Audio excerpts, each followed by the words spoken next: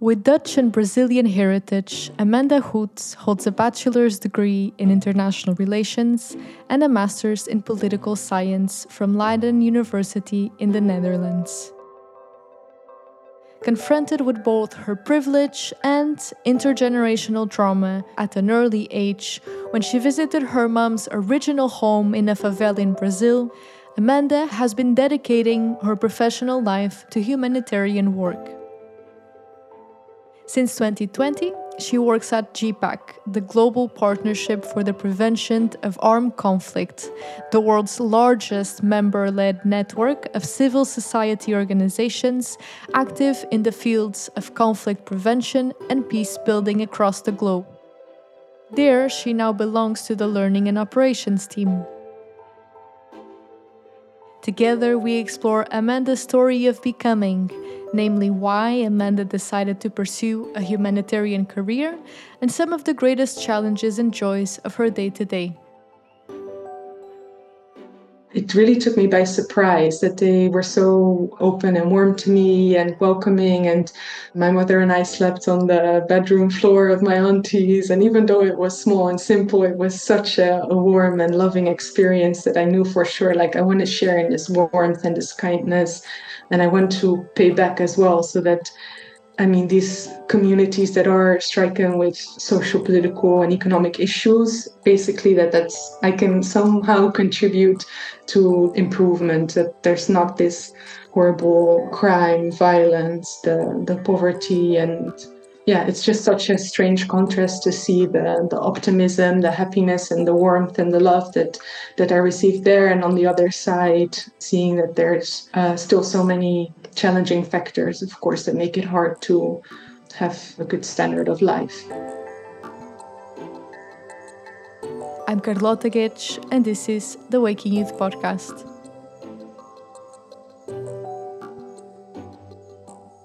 I like to start by grounding things in a little bit of personal history, so your personal history. And you told me a little bit about your story and your family story, so I know a little bit about the context. Where would you trace back the roots of your interest in peace, humanitarian work, social work? How would you begin talking about that? I think it was not one specific moment that it was like an insight or an epiphany, like, this is what I want to do for the rest of my life. I want to become a doctor, or I want to be an artist or a performer. I think it's kind of developed over time. And I think, well, I reflect back on my teenage years. I was quite a difficult teen, actually. Okay. In what way? Not necessarily in being extremely rebellious. I was rebellious in some ways, kind of not listening to my parents and thinking I knew everything, and wanting to be my own person and an adult. And I think probably many people relate to that.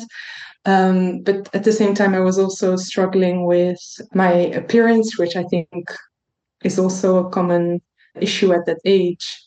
So in regards to my appearance, I was just frustrated, to be honest, because my father is very white. He's a Dutchman. My mother grew up in Brazil and came to the Netherlands when she was 18. So in terms of the features that I inherited from them, I was also always quite frustrated that I inherited the wrong ones. I felt like I didn't have the nice tan skin, but I did have the curls, the white nose, the white hips.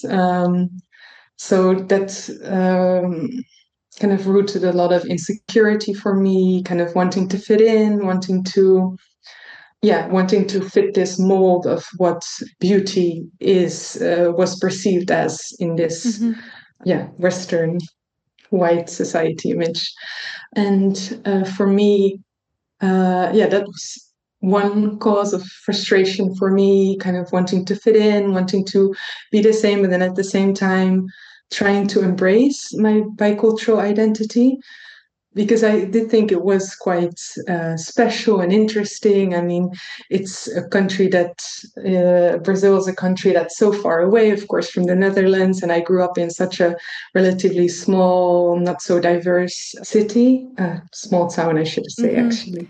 And why did your mom go? If I can ask, why did your mom go to the Netherlands? So this actually is one of the things that made me very insecure when I was a teen. Like people would ask, like, why did your mom decide to come to the Netherlands? And what I understood over time, and I felt that she had some shame talking about this as well, but kind of grew in acceptance of it. When she was 18, it's quite a young age. My grandma, so her mother, sent her to the Netherlands for more opportunities, economic opportunities, but also safety. I mean, her brother, so my uncle was at quite a young age shut at the front door of their house because they were living in quite an unsafe area in a favela.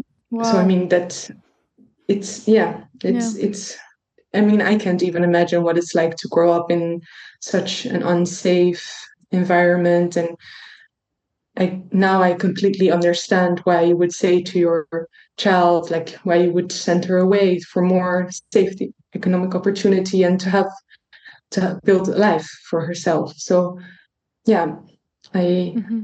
that was one of the reasons why my mother came to the Netherlands.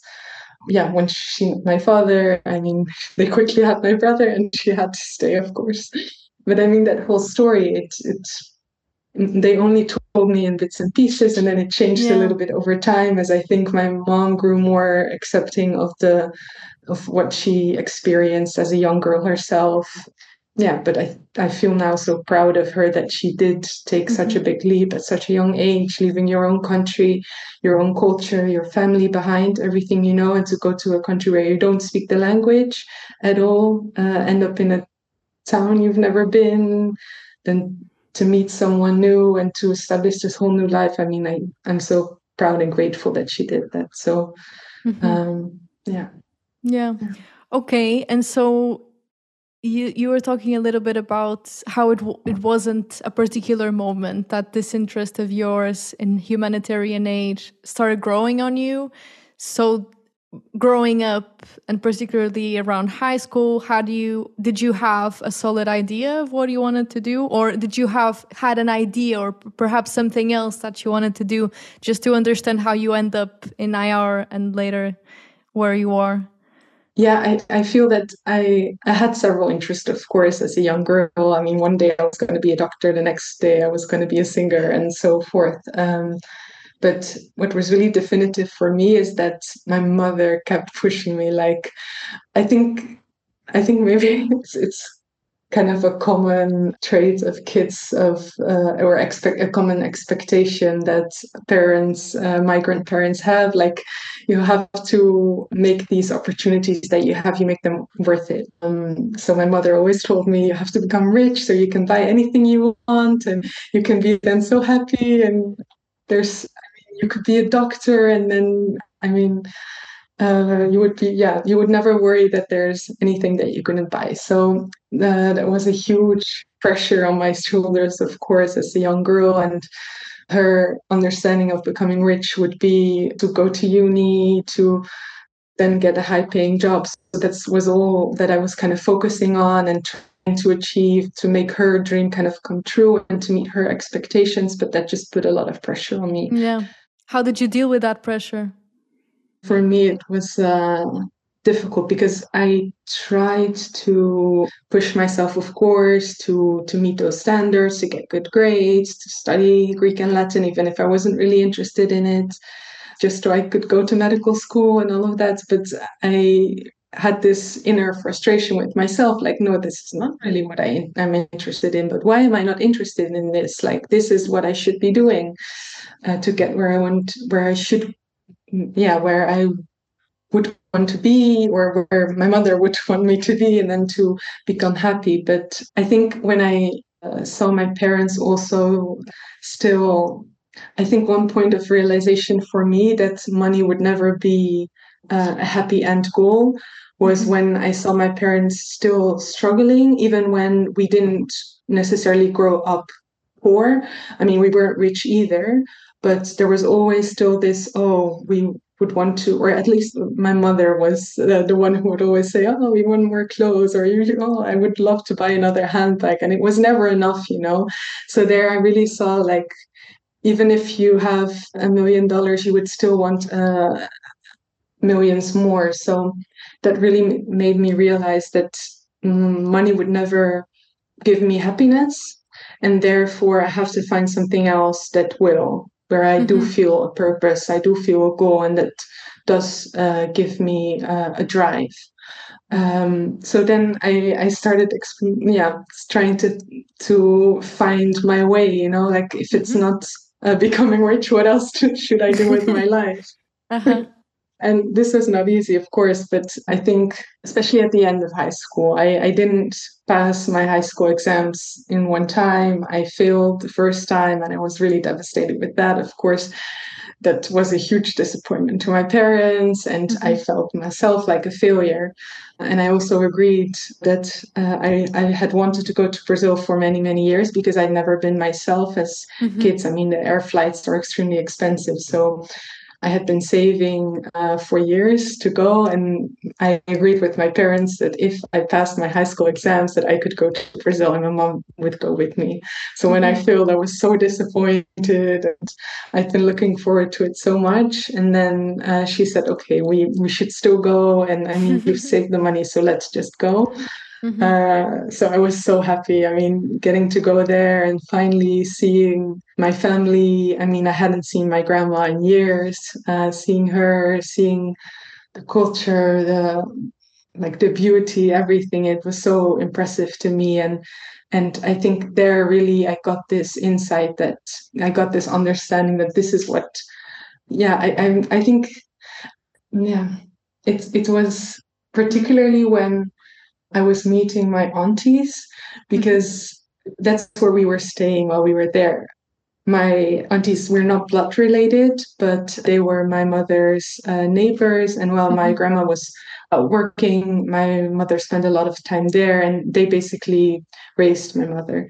So to me, it was such a surreal experience, kind of being there as family. And in the Netherlands, it's quite unusual that you would be welcomed in that way with such warmth and kindness if you're not blood related. So Yeah. that was like, so it really took me by surprise that they were so open and warm to me and welcoming. And my mother and I slept on the bedroom floor of my auntie's. And even though it was small and simple, it was such a warm and loving experience that I knew for sure, like, I want to share in this warmth and this kindness.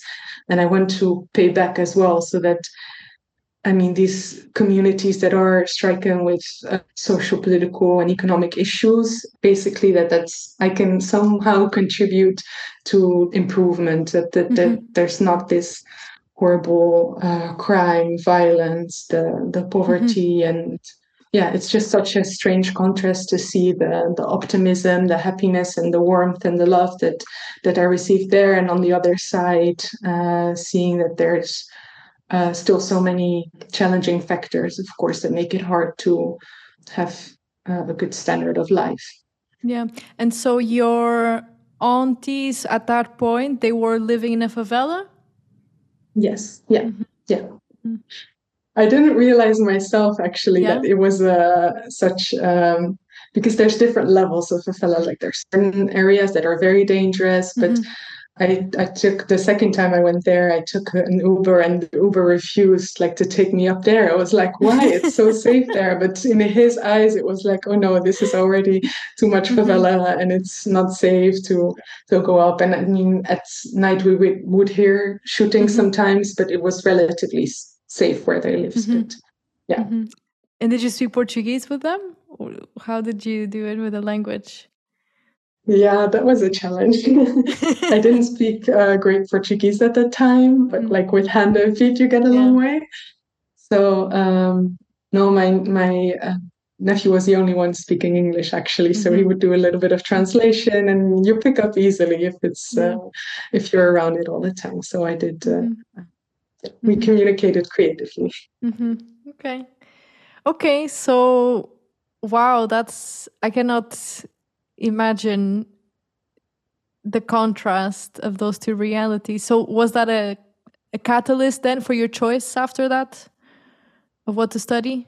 Yeah, absolutely. I mean, Mm-hmm. it was such a transformative experience for me. Kind of, Mm-hmm. I've never before that I'd never been outside of Europe at all. So it was the first time kind of seeing the different standard of living, the poverty, the favelas. I mean, I remember like it's engraved in my memory the way from the airport to my auntie's house, seeing all these houses that were built in with the materials that are there, and it left a really big impression on me, and it's really motivated me to start and kind of explore what can I do to contribute or to help, feeling Mm-hmm. so aware of my privilege in that moment. Mm-hmm. Yeah. And so between, that point where you choose international relations all the way to then joining GPAC, which stands for the Global Partnership for the Prevention of Armed Conflict. Correct? Yes, you nailed Yes. it. Okay. Yes. um, what would you, perhaps what would you highlight as the transformative experiences that then equipped you to also do the work that you're doing, or perhaps open your eyes to certain realities or ideas that were helpful to what you're doing now? So maybe to start, I think Mm-hmm. my motivation for getting into uni, taking the course that I did, I studied international relations, international studies. So I wanted to better understand what are the social economic issues, the cultural issues that are causing such inequality in the world, basically. And then you realize there's so many factors, there's so many power dynamics at play, and it's so complicated, Yeah. uh, Yeah. basically. So it did give me great insight, and I got more interested in politics, particularly Mm-hmm. seeing how much impact the choices that are made there have on communities, on entire population groups, of course, and particularly the impact of certain discourses. So, for example, I started to explore more the whole war on drugs Mm-hmm. discourse, how just the framing of drug users as criminals has Yeah. such devastating impacts on entire communities, the criminalization. Yeah, from that, I got quite interested in exploring for my master thesis human security discourse. Mm-hmm. So when I came across this term, human security, it was like an epiphany to me. I Mm-hmm. mean, it's such a powerful concept that instead of focusing on state security, so that safety means that the state is doing well. And sorry if I'm getting too much No, no, into the no, nerdy side of no, no, no, political no. Go for science it. here. Go for it. I was gonna just Okay. ask you now what it means for you. Yeah. Yeah, so how I understood it is that human security is more about the aspects that make you as an individual secure.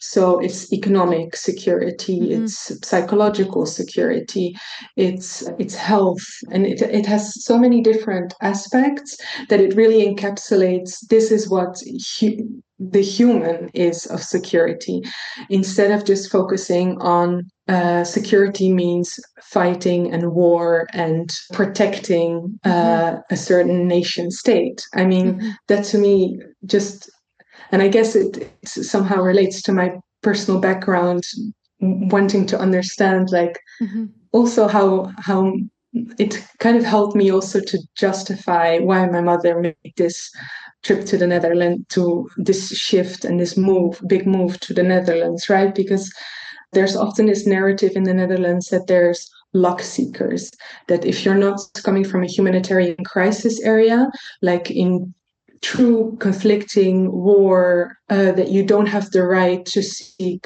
that it's not justified that you're migrating to a different country, that What's you're that not term? allowed to see. Can you repeat the term? Luck seekers. It's like you're just coming here in search of luck, in search of money, basically. You're an economic refugee. So there's this huge like taboo around this in the Netherlands, at least from, I guess this is also part of the shame that I sometimes felt. Like my mother did come here in search of economic opportunity. And I mean, she rightfully did, I feel like now, but back then it was like, oh, she did come here because she had family here. She didn't, I mean, she did have a cousin here, and yeah. But technically, she would be classified as an economic migrant, right? And especially in this political debate of too many migrant inflow and can we accept more refugees? I feel that this is such an important conversation to have. Like, when when is it justified that someone comes in search of their own happiness and their own luck? I mean, we're all searching for it essentially. So why does one person have the privilege to live here and another person doesn't? And for me, kind of looping back to that concept of human security, she didn't have factors of human security fulfilled. So she was living in fragility and in human insecurity. So it's only justified and understandable that you then go seek those factors so that you can live in human security. So that to me was so interesting to understand. And writing my master thesis about it, came across this great policy note that GPAC developed on human security, which helped me to better understand the concept and writing my thesis. And then I ended up doing an internship there and never left, essentially. Just a quick tangent. Do you feel that is still a reality, the prejudice about immigrants in the Netherlands, particularly the ones who are, I don't know if they're still perceived as luck seekers?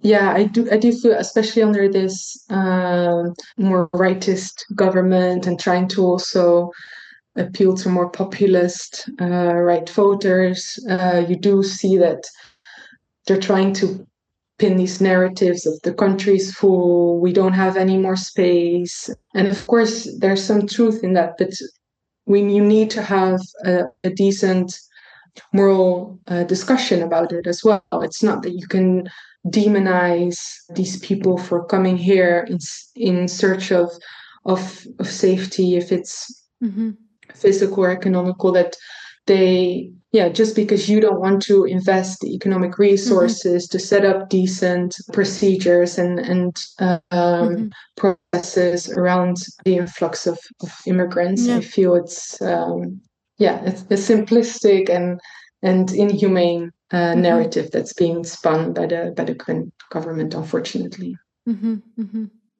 Okay, so before we go into GPAC, which I'm very curious about, what I find interesting about your academic path is that, I have some friends that studied international relations, and one of the comments they tend to make is that it's very enlightening to understand at the systems level what is going on and the complexity of the challenges ahead of us and already taking place. And that tends to be also quite theoretical compared to, let's say, a business degree or a communication degree. What I find interesting about your path was that you seem to have always hands-on experience supporting those studies. Did you hesitate because I know this is a theme when you're in university, did you hesitate leaving the bachelor and getting yourself in a master's? Can you walk me a little bit through that decision? Or because you were already, doing in the field, I see that you visited Brazil. I don't know if that was after that first trip with your mom. Was that after? At the favelas? Yeah, I went a the second time observatory? alone. Yeah. So if you can just tell me a little bit about that. How was that decision for you? Yeah, so I always knew that I didn't want to pursue an academic career. So for me, the doing the bachelor's and the master's was really a way to explore where I wanted to go professionally, working in the development field. Why not? Why not the academia? Interesting question. I guess for me, it's greatly motivating to be hands-on, be in touch with people, and to apply and practice, make an impact, and that you see the impact of your work, even if it's not directly but virtually. And that was a great motivation for me to choose to pursue a career in the development field. Yeah, so that's why Makes sense. an academic career wasn't necessarily appealing to me. I kind of had this idea of it being stuck behind a computer on a desk, which essentially I'm Yeah. now as well. So it's not a great difference. But Yeah. Okay. So that then the decision to make a master's, there was not it's just natural to do that then. Okay, yeah, no, for I guess when I decided to do the International Studies Bachelor, I was very much searching still. What is my the field that I want to focus on? Where do I want to be? And to indeed understand these bigger systemic issues and concepts. And I felt, honestly, that that was such a wide perspective that for my master's, I needed to zoom in to something to better understand, but also to develop my own expertise. So, yeah, like I said, it was for me very interesting to see the impact of certain policies, to get more into policy evaluation, political discourse, and explore the impacts of all those. And then, of course, do that through developing case studies, seeing what it means in different contexts. Yeah, I Okay. guess that was my reasoning behind that. Yeah. Okay. Cool.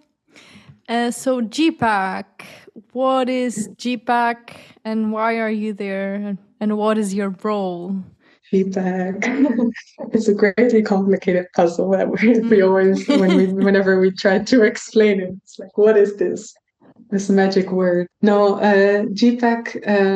I'm so grateful to be working there. It's I'm of course incredibly biased, but it's they're not forcing me to say anything. It's my honest opinion that it's such a great organization.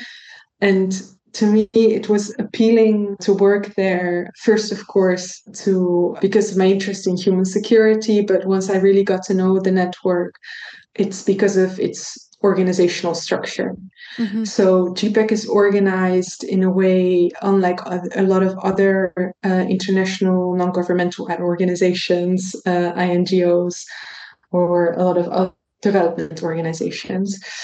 Traditionally, a lot of them are organized in a top-down way, where there's a global office somewhere in Europe or America, in the States, where they communicate with the country offices. And definitely that a lot of other organizations, other INGOs are organized in a top-down way, where the head office is somewhere in Europe or the States, and they delegate and communicate work with country offices, and then work with local civil society organizations.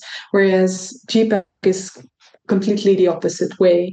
So instead of this traditional development aid perspective of we're going to help you develop your communities through our approaches, GPAC is an organization that is led by local civil society. So it's completely ran by local peace builders of over 250 member organizations who are all working on peace building and conflict prevention in their own local communities. And they decide what we do as a global network.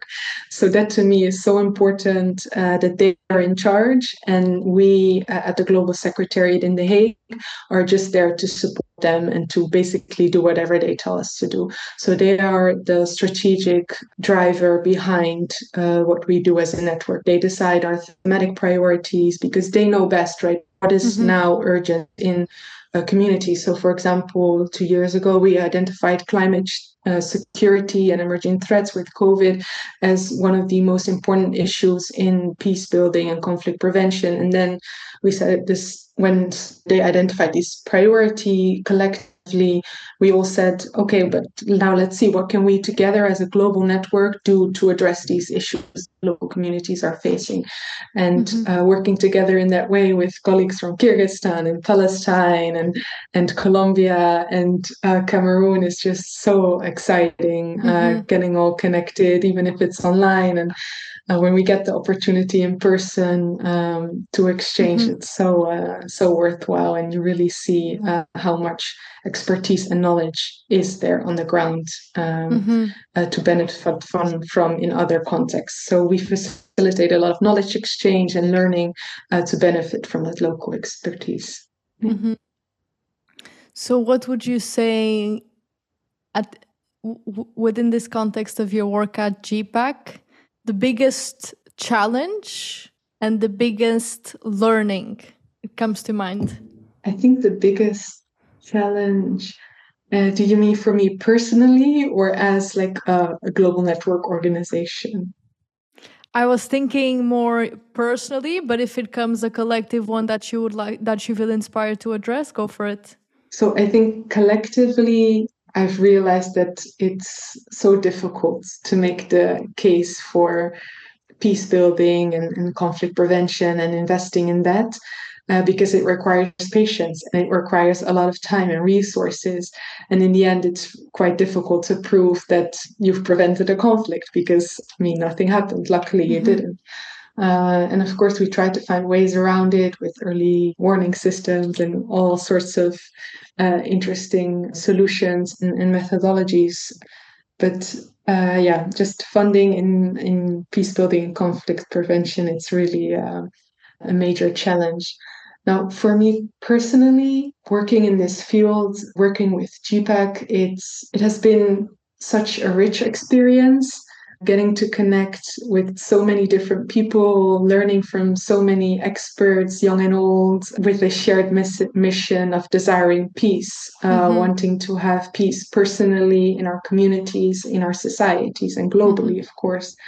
And that has been a driving force of inspiration for me, working with them and connecting with this community of like-minded people who all share the same mission of desiring peace. But it has also forced me to reflect on my own person in taking this space, of course. So there's certain privilege, of course, that I have. And at the same time, I feel that through my background and kind of having inherited that transgenerational trauma almost of conflict and the impact that it has on one's life, but then still realizing that, yeah, kind of facing the guilt of, and I think we've discussed this also a little bit when we met in Madrid, like the guilt of having that privilege and taking that space, kind of asking yourself, do I deserve to claim this space? What is my role in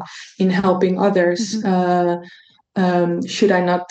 I've wondered myself, like, should I even be working this position? Should it not be some local expert from a country that is in conflict at the moment? I mean, in the Netherlands, it's relatively peaceful, and that kind of feeling of guilt, it was difficult to deal with, and I'm still dealing with it at times now. But I try to remind myself that it's all interconnected. Basically, we all, in our personal lives, in our societies, conflict is everywhere. It can arise so quickly, and we all have a responsibility because we're interconnected and we are benefiting from certain systems, and we all have this responsibility to contribute to the betterment of that system, I believe.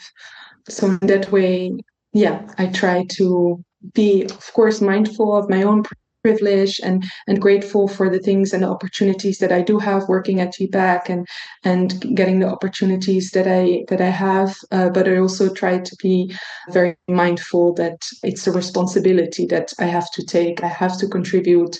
I have to use that privilege in a way to, yeah, make sure that the conflict that is faced elsewhere, that we all contribute to the betterment of it.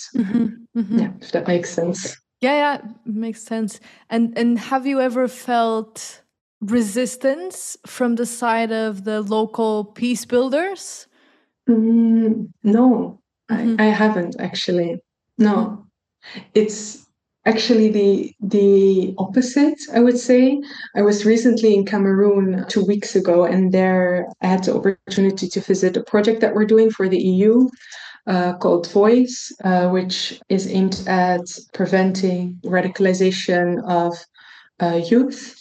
So there, actually, when we first arrived, a lot of the local partners that we work with there kind of perceived and still had this internal assumption, right, that my colleague and I, coming from the global secretariat, are the ones representing GPAC, and that we would be kind of telling them what to do or whatever. But that's where we actually try to unpack some of that and to kind of have this conversation, right, of course we're very happy to be here, but you have to tell us what to do. You Mm-hmm. are the one representing GPAC through your member organization. You are the one with the Mm-hmm. expertise here, and Yeah. we're just here to support wherever you want us to support. Mm. So that was quite interesting to see that play out in person, because often online it's a bit more difficult to perceive those power dynamics, and in person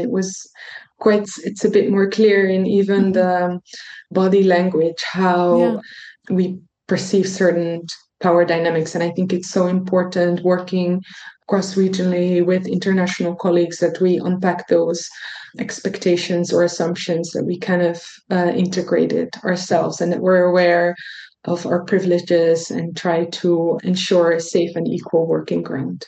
Mm-hmm. That's really cool. Okay, so for someone who might be considering joining some kind of humanitarian work, I've heard a lot of people that were interested in it, but they wonder if they were tough enough, for example, or others that felt this aspect of the guilt that you're describing. What are for you, perhaps, what is for you the character or perhaps the traits that are nice to have for someone who will be embarking this journey of being involved in humanitarian work? I think really the field needs all types of personalities, and it benefits from having different characteristics there. But I think one universal one that's really important to have is, of course, compassion. Yeah, being driven by wanting to make social impact, to help others, and at the same time, I think being reflective also on yourself is essential, because especially in this field, the personal and the professional is really intertwined very often. Mm-hmm. So you need to understand yourself. And of course, the work can be so emotional and really devastating at times. I mean, it's definitely challenging. And at times I've wondered myself as well, is this the type of work that I'm capable to do? Am I like mentally strong enough to Yeah. see all of this despair? And there, I think it's very important to invest in your psychological well-being, your mental well-being, to seek support when you need to, and really see that as an investment as well. Because if you feel strong and confident about yourself, if you feel that you can be vulnerable and talk about the issues that are bothering you and are kind of at peace with yourself, then you can also carry that energy and that attitude forward in your work. And I think that's so important, that we come as our true selves in the workspace, so that we can truly connect with others and really make establish lasting relations and connections, and make an impact together. Because you don't get very far alone. You have to work Yeah, together, and yeah, you need good relations to do that. absolutely. Okay. And our last question, as this podcast evolves, this question of age, and more than age, becoming, this process of becoming an adult or becoming more mature than yesterday, I feel more and more inspired to have this temporal conversations with your younger self and older self to get us thinking about, where we were, where we used to be with all those doubts and insecurities and how far we have come. And also a couple of years from now, what does our current self think and feel would be really important for us to take with us. So what would be, those words that you would like to share with your younger self that was figuring it out, and your older self that is now becoming as well, no? Yeah, it's a continuing journey, right? You're never fully become. For my younger self, I wouldn't say anything in terms of, oh, you should do this or that, because I think that process or of figuring that out yourself is kind of what's part of the journey and part of the struggle, and that forms who you are as a person. And I think it's really important to experience all parts of your personal journey. But what I would have said, maybe looking back, is to not be afraid to reach out for support when you feel that it's needed, or even when you doubt if it's needed. I mean, it's a lot that you go through, especially as a young person. It's For me, it was such, and I think for so many other young people, it's such an intense period of your life. And having a friend or a psychologist or an aunt or someone else, even a friend, just to talk to share those struggles with, it can really be such a weight lifted off the shoulders, and to realize that you're also not at it alone. Just seeking that support, I think, is so important, because looking back, I was so stuck in my head sometimes, and thinking the world was going to end, and then in reality just took one conversation with a friend to completely change that viewing. So that's what I would say to my younger self. To my older self, I truly hope that I stay optimistic and hopeful. I think it's very important to dream big. And even if some may say that it's a bit naive or a bit, you have to be patient and all that, of course, that's true. But it's also important to stay ambitious and hopeful that things can be different, and kind of being brave and stepping out to make sure that things do change, because they can. You just have to strongly believe and visualize what that can look like, and then share it, and then slowly that can start to become. So and embody that possibility. Exactly, so important. So that would be my message.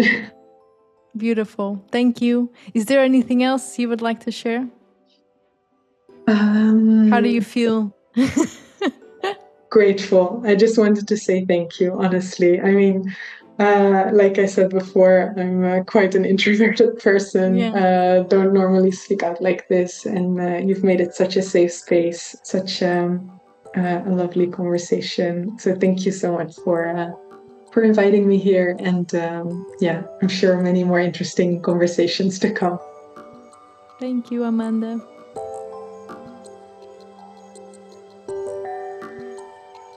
Waking Youth is an independent podcast production that you can find more about at wakingyouth.substack.com.